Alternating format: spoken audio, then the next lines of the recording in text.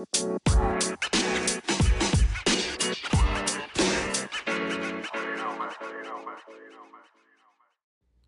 Kachu, what it do? Welcome back to your favorite podcast, Comfortable in the Chaos, with your girl, Kalia. This week is episode 2. I can't believe 3 weeks have gone by so fast. I want to stop and thank everybody who's been here from the jump for supporting me and not only showing up to listen, but sending me you guys' feedback. So many of you contacted me regarding last week's episode, telling me how you were inspired and how much all of you could relate to what I went through. And that meant so much to me. The reason I do this is to let somebody who's going through the same situation know they're not alone. So I'm grateful for the opportunity to be a light at the end of some of your tunnels. Today's episode is titled The Divine Drunk. I'm going to go into a brief description about my addiction and my recovery, how I overcame it, and things I went through on the way. But first, because last week's episode was so heavy, talking about trauma, I was real vulnerable, I wanted to start today off on a light note. I'm going to do the affirmation today at the beginning instead of the end. So I hope y'all like to switch up. Today's affirmation is, there is a light within you. Do not be afraid to let it shine. So often in my journey to recovery, I dimmed my own light. Because of my lack of self-worth and self-love, I didn't believe I was worthy of the good things the world had to offer. If you listen to that last episode, you know some of the things I went through that made me feel this way. So it was easy for me to drown my own self out with alcohol, and sometimes I dabbled and dabbled in drugs as well. Over time, I realized my worth and decided that that was no longer for me, that I wanted to shine as well. And so can you. No one is ordinary. So be extraordinary. Figure out within you what is trying to shine and focus on that, because you deserve it. So let's get into my story. Both of my parents struggled with addiction, so it was destined for me or one of my siblings to be addicts as well, right? I guess I drew the short end of the stick. I'm the shortest of the 6, so I guess that just makes sense. I've always been the little one. So I was about 11 to 12 years old when I had my first drink. I remember my cousin had just passed away, and all the adults were drinking. My mom had these blue Hawaiian wine coolers that always smelled so good, so I asked her if I could have one. Shockingly, she said yes. She even gave me a little bit of vodka inside of it. I guess I wanted to drink because I felt like I was being grown. At the time, I didn't know what I was getting into, but that was the first time I got a taste, and I kind of liked it. I remember every time I was with her, if she was drinking, I would sneak sips or whatever she had, or take her wine cooler bottles out the trash and fill them with Kool-Aid so I can get the taste of the liquor. And that's how it all began. It wasn't until about my senior year that my drinking really got out of hand. I started drinking at parties on the weekends, sneaking out, getting drunk with my friends, typical teenage stuff. But for me, it was more of a need than more of something I did for fun. I had to be drunk in any type of social event. If I was hanging out with a girl for the first time, going to a party, I guess that's what I felt my superpower was. If I had some liquor, I was a life of party, and I was so fun. Everybody loved Kalia. At least so I thought. It was all fun and games until it wasn't. I had been getting reckless with my drinking, partially to do with the fact that my mom passed away, and I didn't know how to handle that. I continued to suppress my feelings with alcohol, as well as continuing to push friends away. One night in particular, I remember I was driving home from the club with my friend Bree, and we went the wrong way up the highway, and I popped my tire. I remember getting us back on the right path toward home and her calling her father to come get her. She didn't want to ride with me no more, which I understand. I put her life as well as my own and those of other people at risk. But this still wasn't enough to shake me. I didn't know what it was going to take. This reckless behavior continued for years. I even wound myself up in jail for a DUI at one point. It wasn't until I got in my first serious relationship that I realized I needed liquor. I had had relationships before, But this is the first time I was living with someone and we was really trying to do the thing. I remember we were working together and living together, so it was hard for me to hide my drinking. I would sneak to my car on break and throw a couple nips back, and I would do the same thing when we was at home. I always kept liquor in the car, so if I needed to duck off, have a drink, I could. I remember one night we were fighting about my drinking, like always, because we really didn't fight about much else, and I punched a hole in our bedroom wall. I just remember the fear I put in her eyes. We were arguing, and she asked me to leave.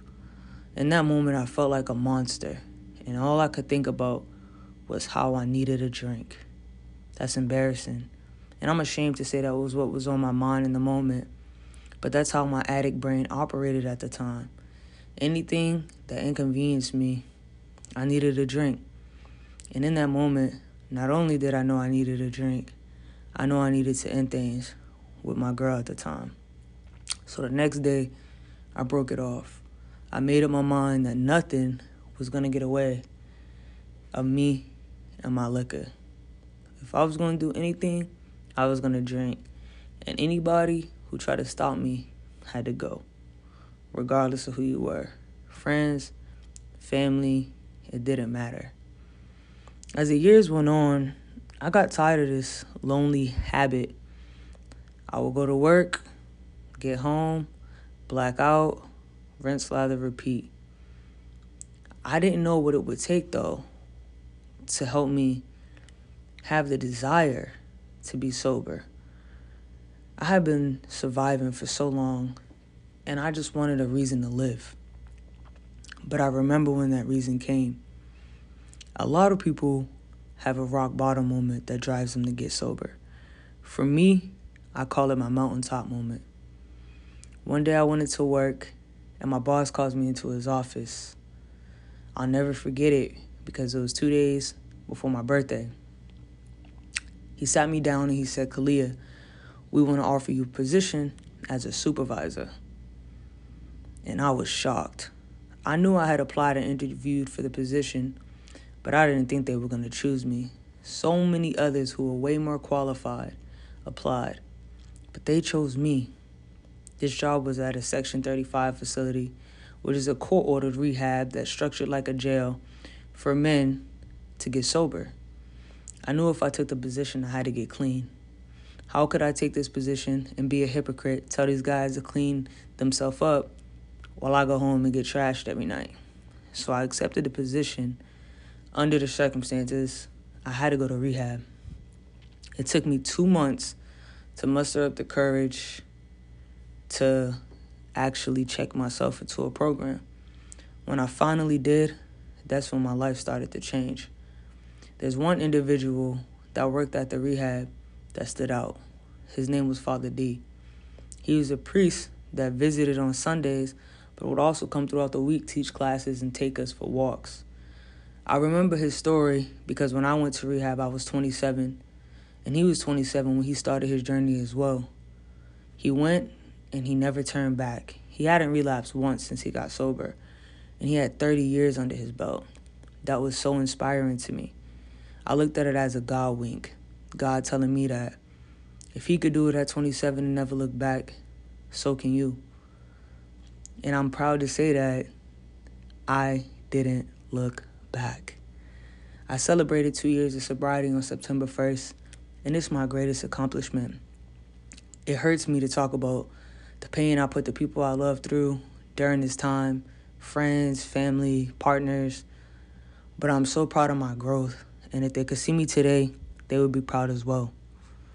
I want you to know that if you or somebody you know is struggling with addiction, you are not alone. And if you need to contact me directly, feel free. I want to support and stand by you guys the same way you do me. Recovery is a battle, and you don't have to fight alone. I want to thank you guys for tuning in and listening to my story. Now we're going to shift gears, and I'm going to answer some questions from you guys, the audience.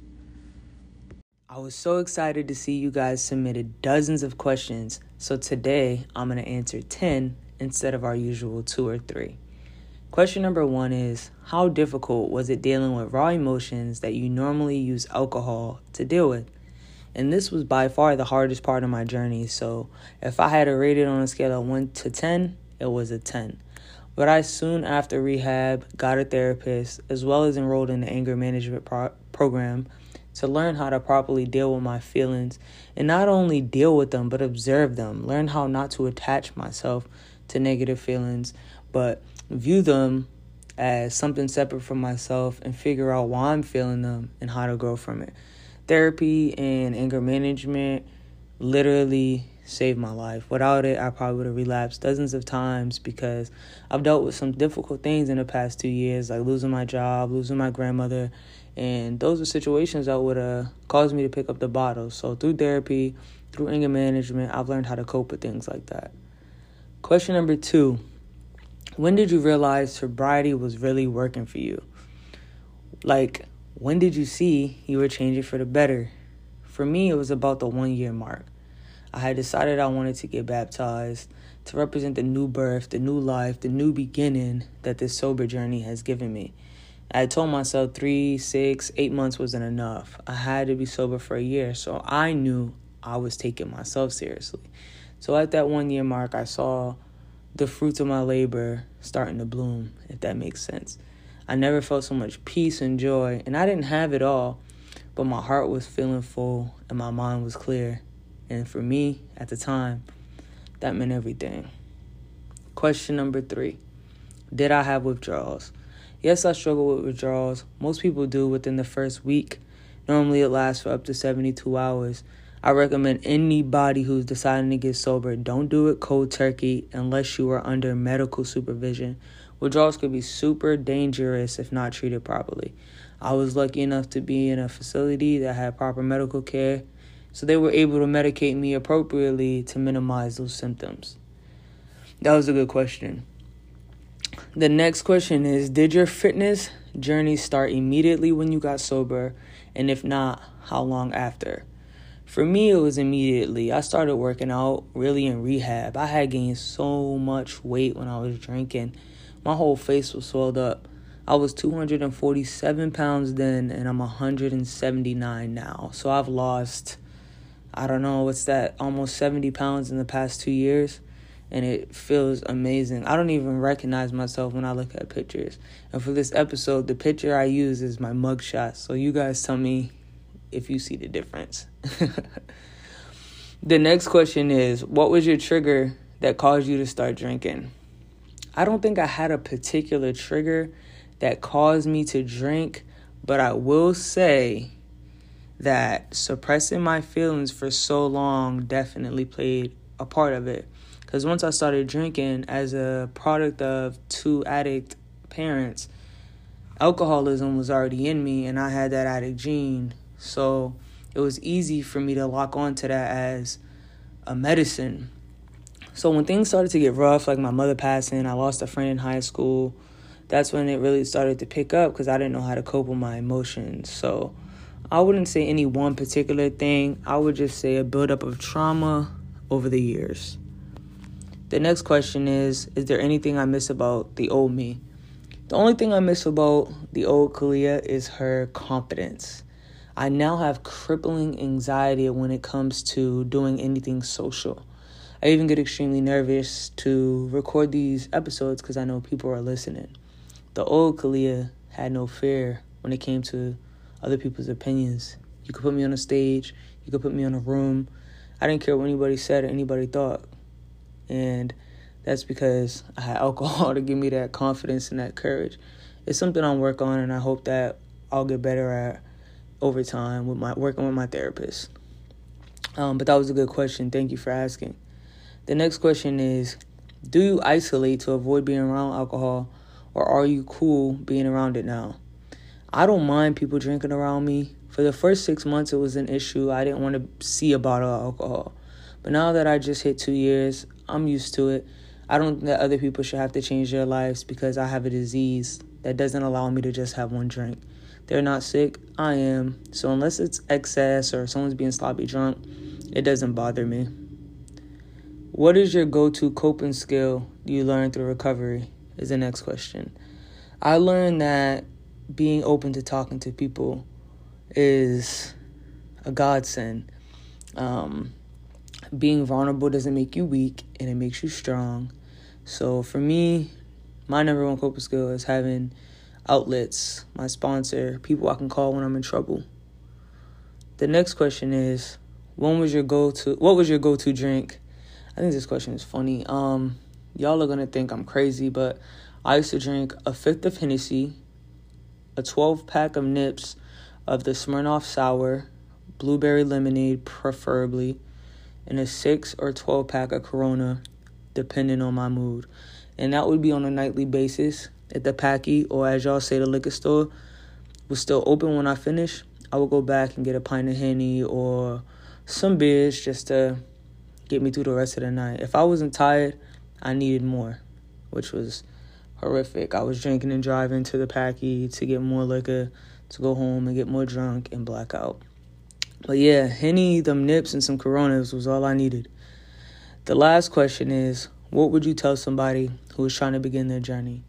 I would say that if you have the thought to, act on it. But remember that you can't do this thing for nobody else. It has to be for you.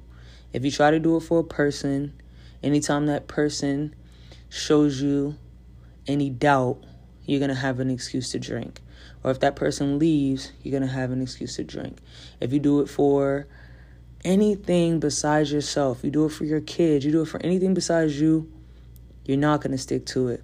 So make sure you're ready. Dig deep down within and surround yourself with people who love you, because that makes all the difference. That's it for the questions, though, guys. And I just want to say, again, thank you for everybody for tuning in this week. The Divine Drunk, episode 2. We already on week 3. Week 4 is going to get even better. And I'm hoping by week 6 we start having some guests on the show. Thank you guys for tuning in. And I want to add one more little positive quote. Every mountaintop is the bottom of another. Never stop climbing.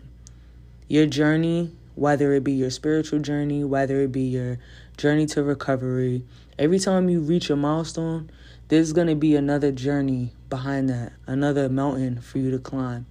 Just never give up. I promise you're on the right path, and you're going to succeed as long as you keep going. I hope that everybody enjoyed this episode. If you did, like, subscribe, share with a friend. My social media information will be in the description. Follow me and inbox me if you need help getting some resources to get sober, or even if you just want to talk. If you're thinking about getting sober and need somebody to lean on, I want to support you guys the same way you support me, like I said before. So feel free to contact me. I love connecting with you guys on a personal level. I love getting you guys' feedback. It's the reason why I do this, to know that I'm reaching people and helping others. It means the world to me. I'm going to get out of here. I hope you guys have a blessed week. And until next time, stay beautiful. Peace.